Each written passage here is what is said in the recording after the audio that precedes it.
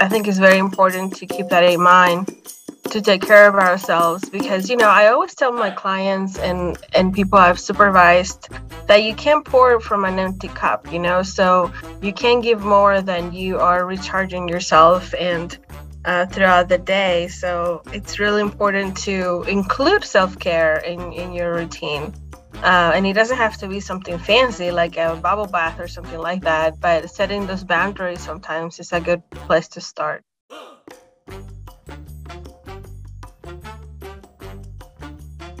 Hello, everyone, and welcome to our first ever Latinos Con Voz podcast episode. This podcast has been put together by the team at the National Hispanic Latino Addiction and Prevention Technology Transfer Centers and is made possible by grant funding from the Substance Abuse and Mental Health Services Administration, also known as SAMHSA. Both the ATTC and PTTC are housed at the National Latino Behavioral Health Association, NALBA. The National Hispanic and Latino ATTC and PTTC understand that there is a lot of important discussion focusing on the terminology individuals choose to use for cultural identification.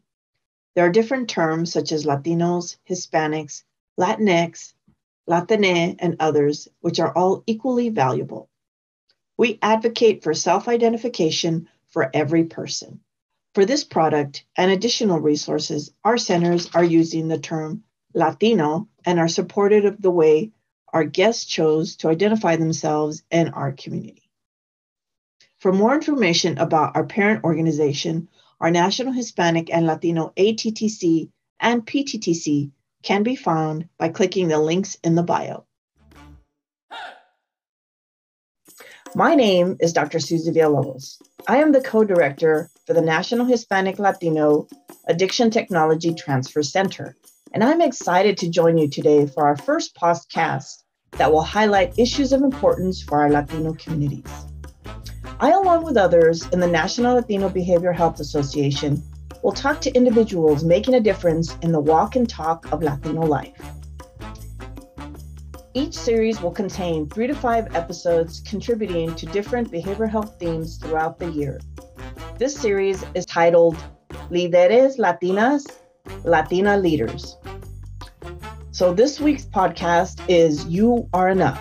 We will be talking to Latina leaders whose gender has been a challenge and a source of strength as they navigate many different business worlds such as academia, business, and agency. Latinas face obstacles achieving proportionate representation in all significant leadership roles. Today's podcast is focused on identifying shared and unique characteristics of Latina leaders who have been successful in navigating through these obstacles and reaching their successes. Research suggests there are 4 essential characteristics that Latina women possess as successful leaders. 1, they are creative. 2, they are good listeners. 3, they are optimistic and positive. And 4, they are passionate. Other studies have also suggested these women are of high integrity, transformational leaders, and visionaries. Studies also suggest positive influences such as educational attainment, participation in leadership trainings, possessing self-confidence, having role models, religious influence, and positive family influence. Some noted challenges in these studies also found critical obstacles such as lack of mentors, lack of opportunities, cultural obligations, and family obligations.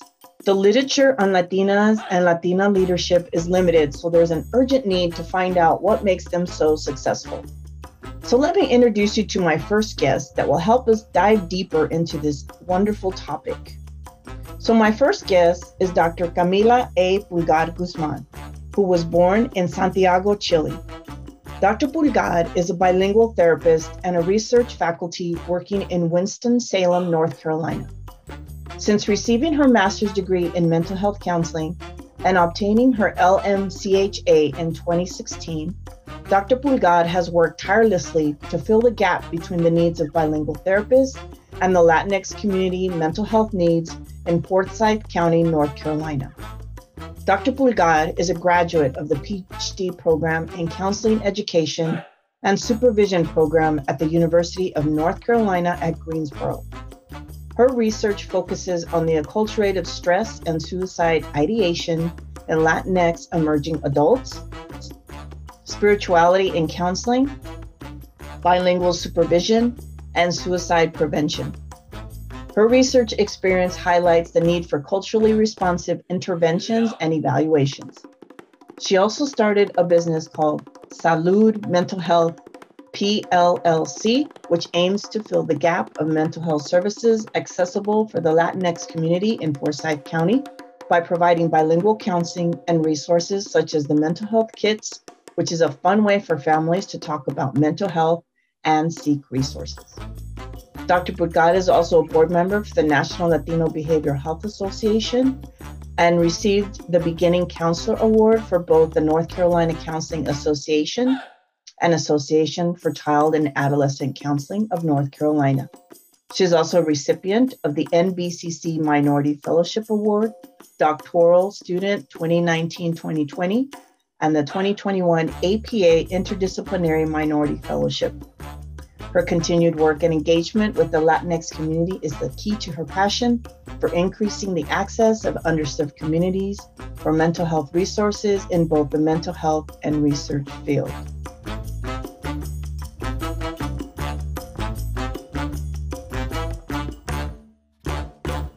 Welcome, Dr. Pulgar. How are you today? Hello, Dr. Villalobos. Thank you so much for having me. Well, thank you for joining me today on our first episode. I'm so excited to have you here today and talking about this topic as Latina women are really becoming leaders across the nation and across the world. So let's talk a little bit about Latino leadership. Can you tell me a little bit about yourself and your family? Yeah, absolutely. So like you said in that beautiful introduction, I was born in Santiago, Chile. And I immigrated to North Carolina when I was 16 years old with my parents and my 3 younger brothers.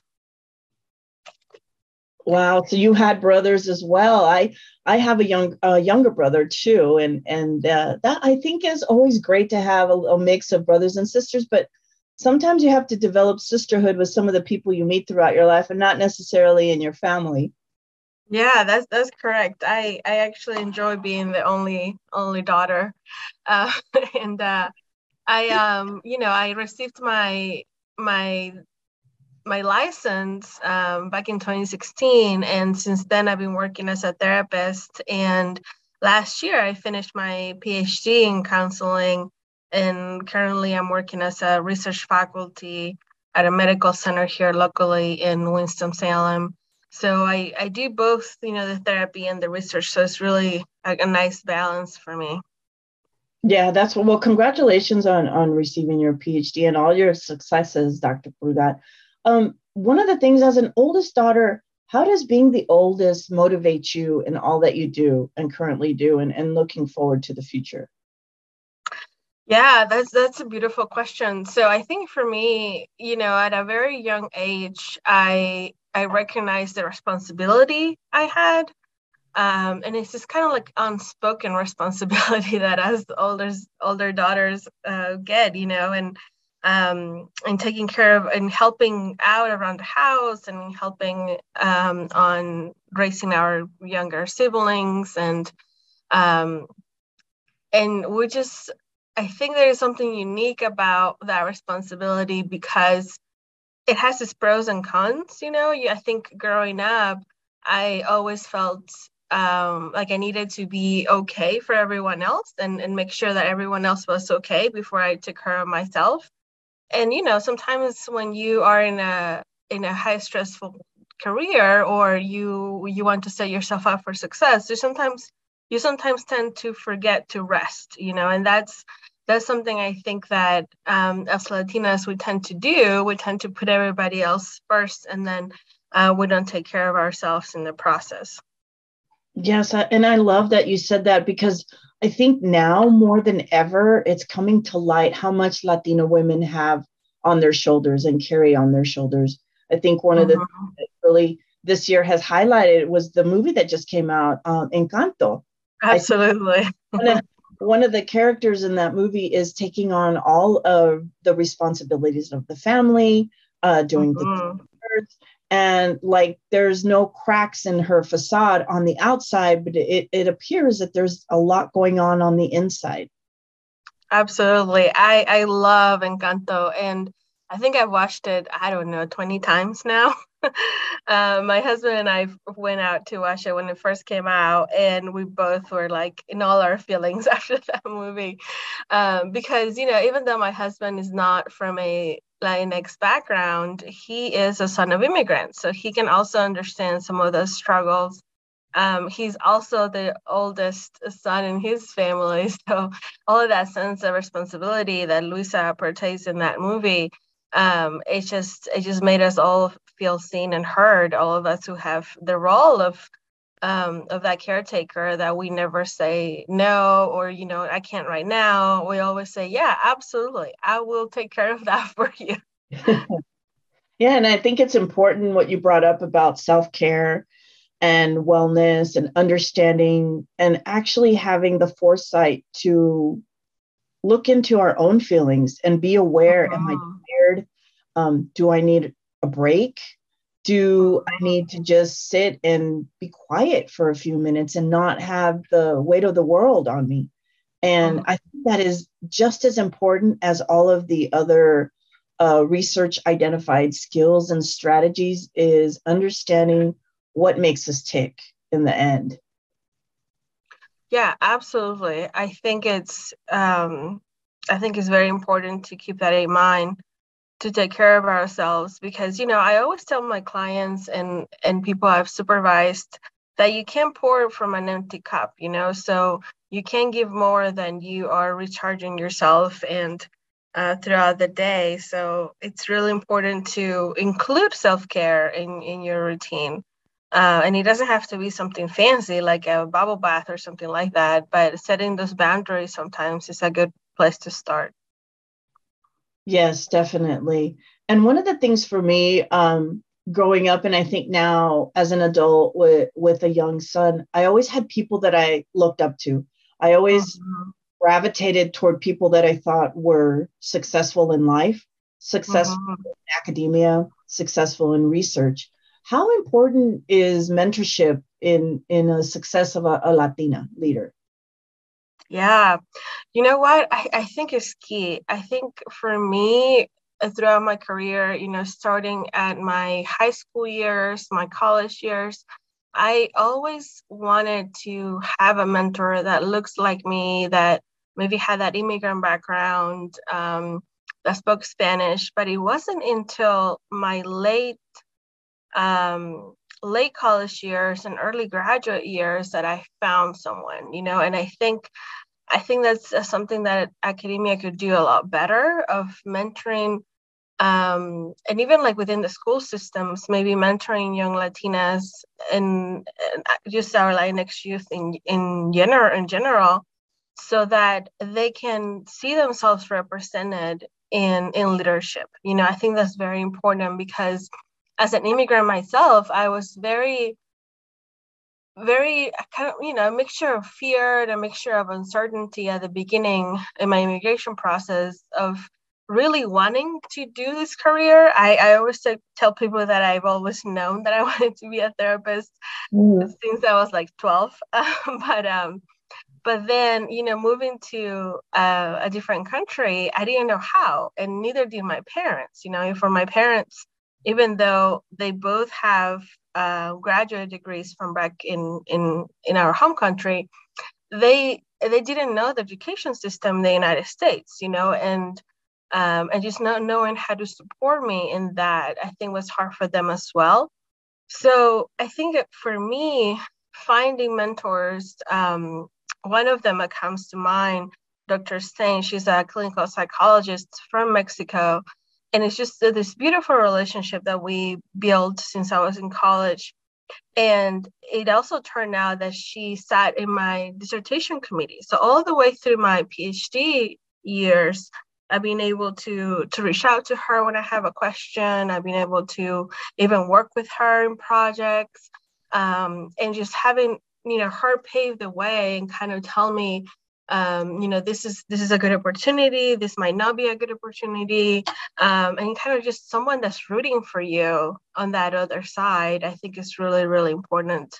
And like you mentioned in my introduction, I was able to do 2 fellowships during my PhD program. And I think for folks who might not have that person, either in their department when they're doing their PhD program or at their school, looking out for programs outside of the institution that are kind of like a fellowship per se, that often have a strong mentorship component. Because during those 2 fellowships, I was able to get a mentor during that semester and receive that relationship, and someone that I still talk to, to this day. But they will also provide that guidance throughout your career. So I think it's key. It's really, really key to find that mentor. I love that. Yes, Dr. Pulgar, because, I also did a fellowship, but it was late in the last 2 years of my PhD program. And so if I would have had somebody sooner who would have had the information for me to tell me as a Latina female that don't take those barriers and challenges internally, because I think in the beginning, that was the hard part, is overcoming the voices and the individuals who told you that you couldn't do it, or you're not smart enough to do it, or you're not financially ready to complete a master's degree or a PhD or a certification.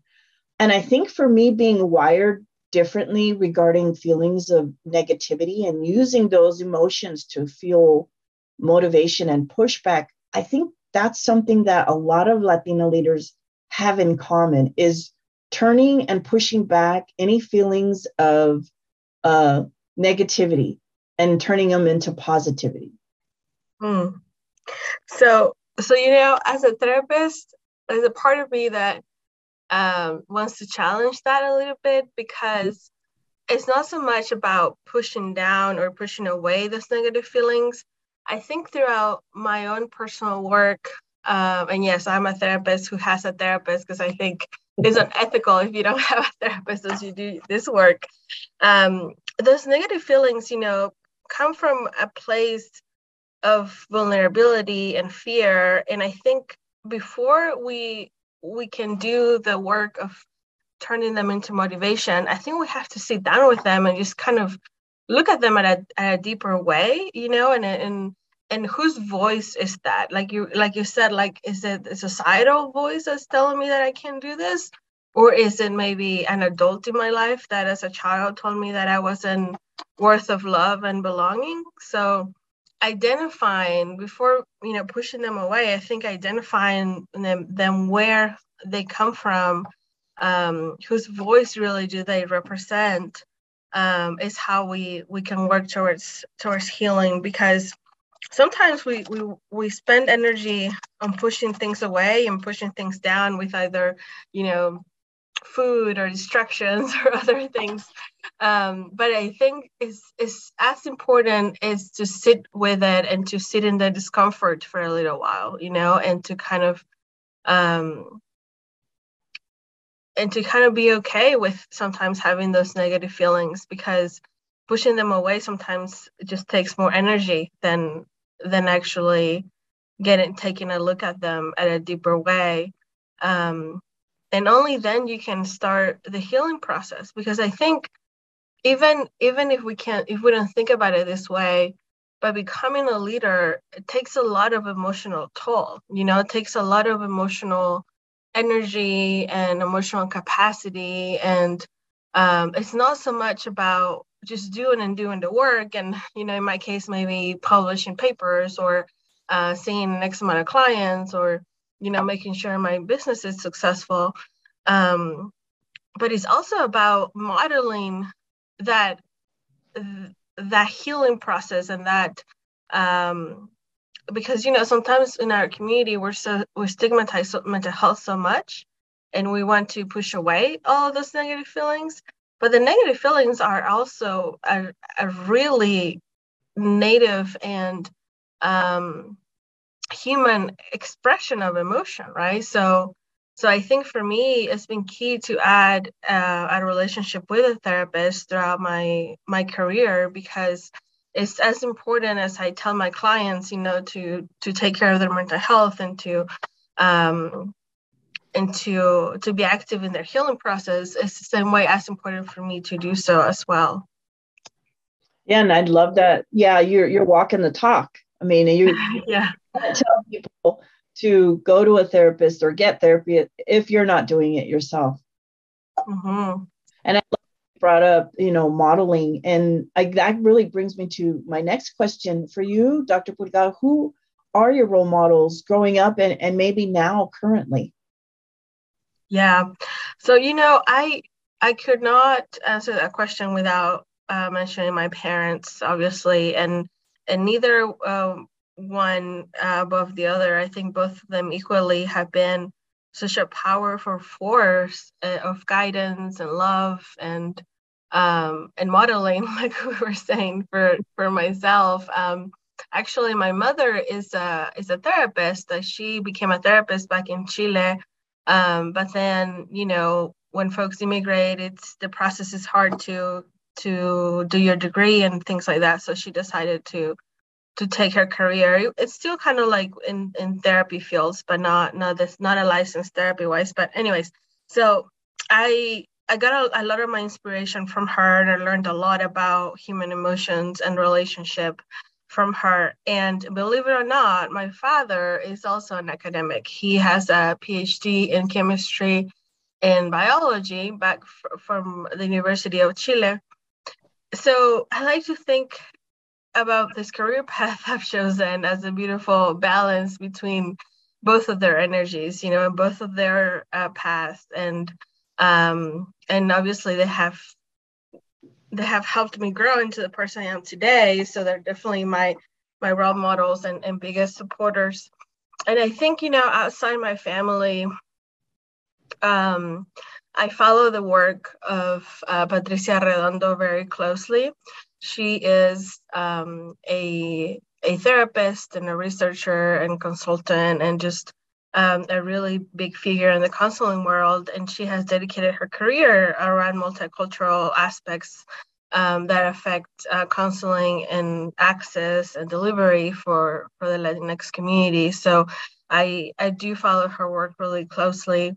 And you know, everyone that has supervised me and helped me become a clinician, I think those are folks that throughout my career have been a huge impact. And to this day, I keep in touch with them. And you know, people sometimes are surprised about this answer, but my clients are truly my biggest teachers, because if you're not listening to your clients and the feedback that they give you, you know, the way that maybe they might react to an intervention, or they might react to something you say, or they might, I have clients that are super direct and tell me, hey, that's not working for me. Let's try something else, you know? So just really listening to my clients has been really impactful in my career. And you know, I am very close to my younger brothers, and my youngest is a suicide attempt survivor, and a lot of my work is around suicide prevention with the Latinx community. And I think everything I do around that is started with him and his journey and his struggles and his journey into healing. And to this day, sometimes I call him and I check up on him, or you know, I ask him how he's doing, and I continue to learn what it's like for folks to live with that suicide thoughts or depression chronically, and not everyone has that experience, you know. And so for me, having him in my life, it's really inspiring for my career. And and I get to learn from him. So I'm very thankful for him as well.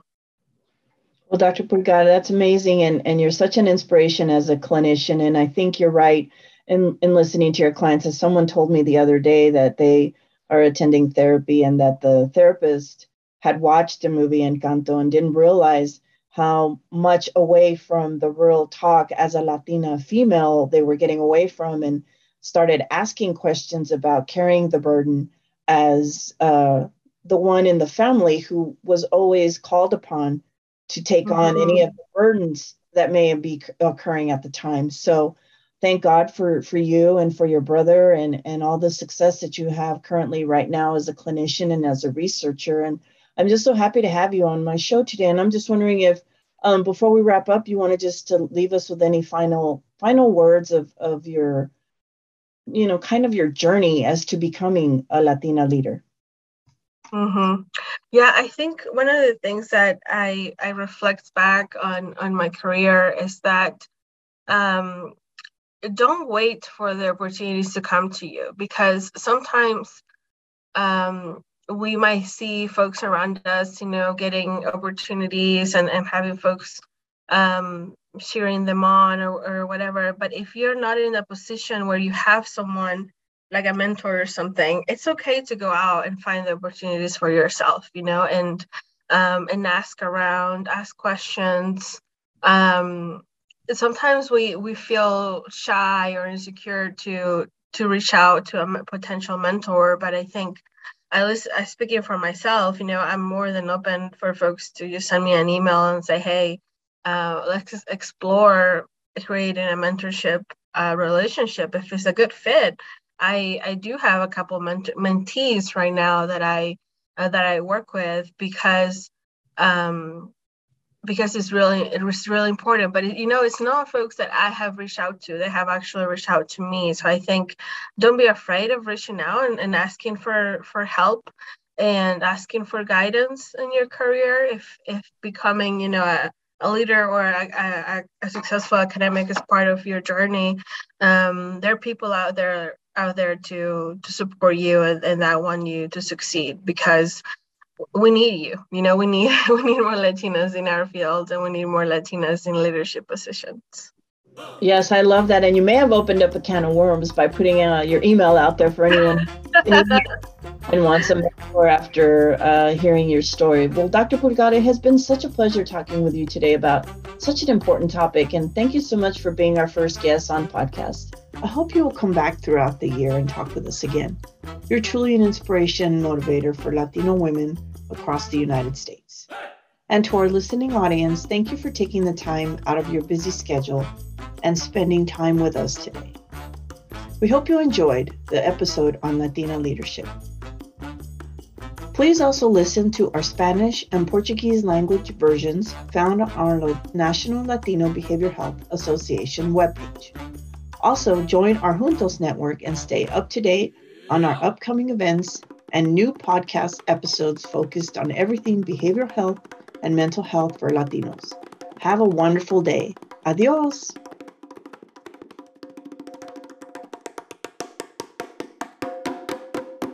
The opinions expressed herein are provided by the guest. Therefore, do not officially reflect the views, opinions, or official positions of the National Latino Behavioral Health Association, the National Hispanic and Latino ATTC or PTTC, nor do reflect the official position of the Department of Health and Human Services and/or Substance Abuse and Mental Health Services Administration. No official support or endorsement of DHHS, SAMHSA, for the opinions described in this document is intended or should be inferred.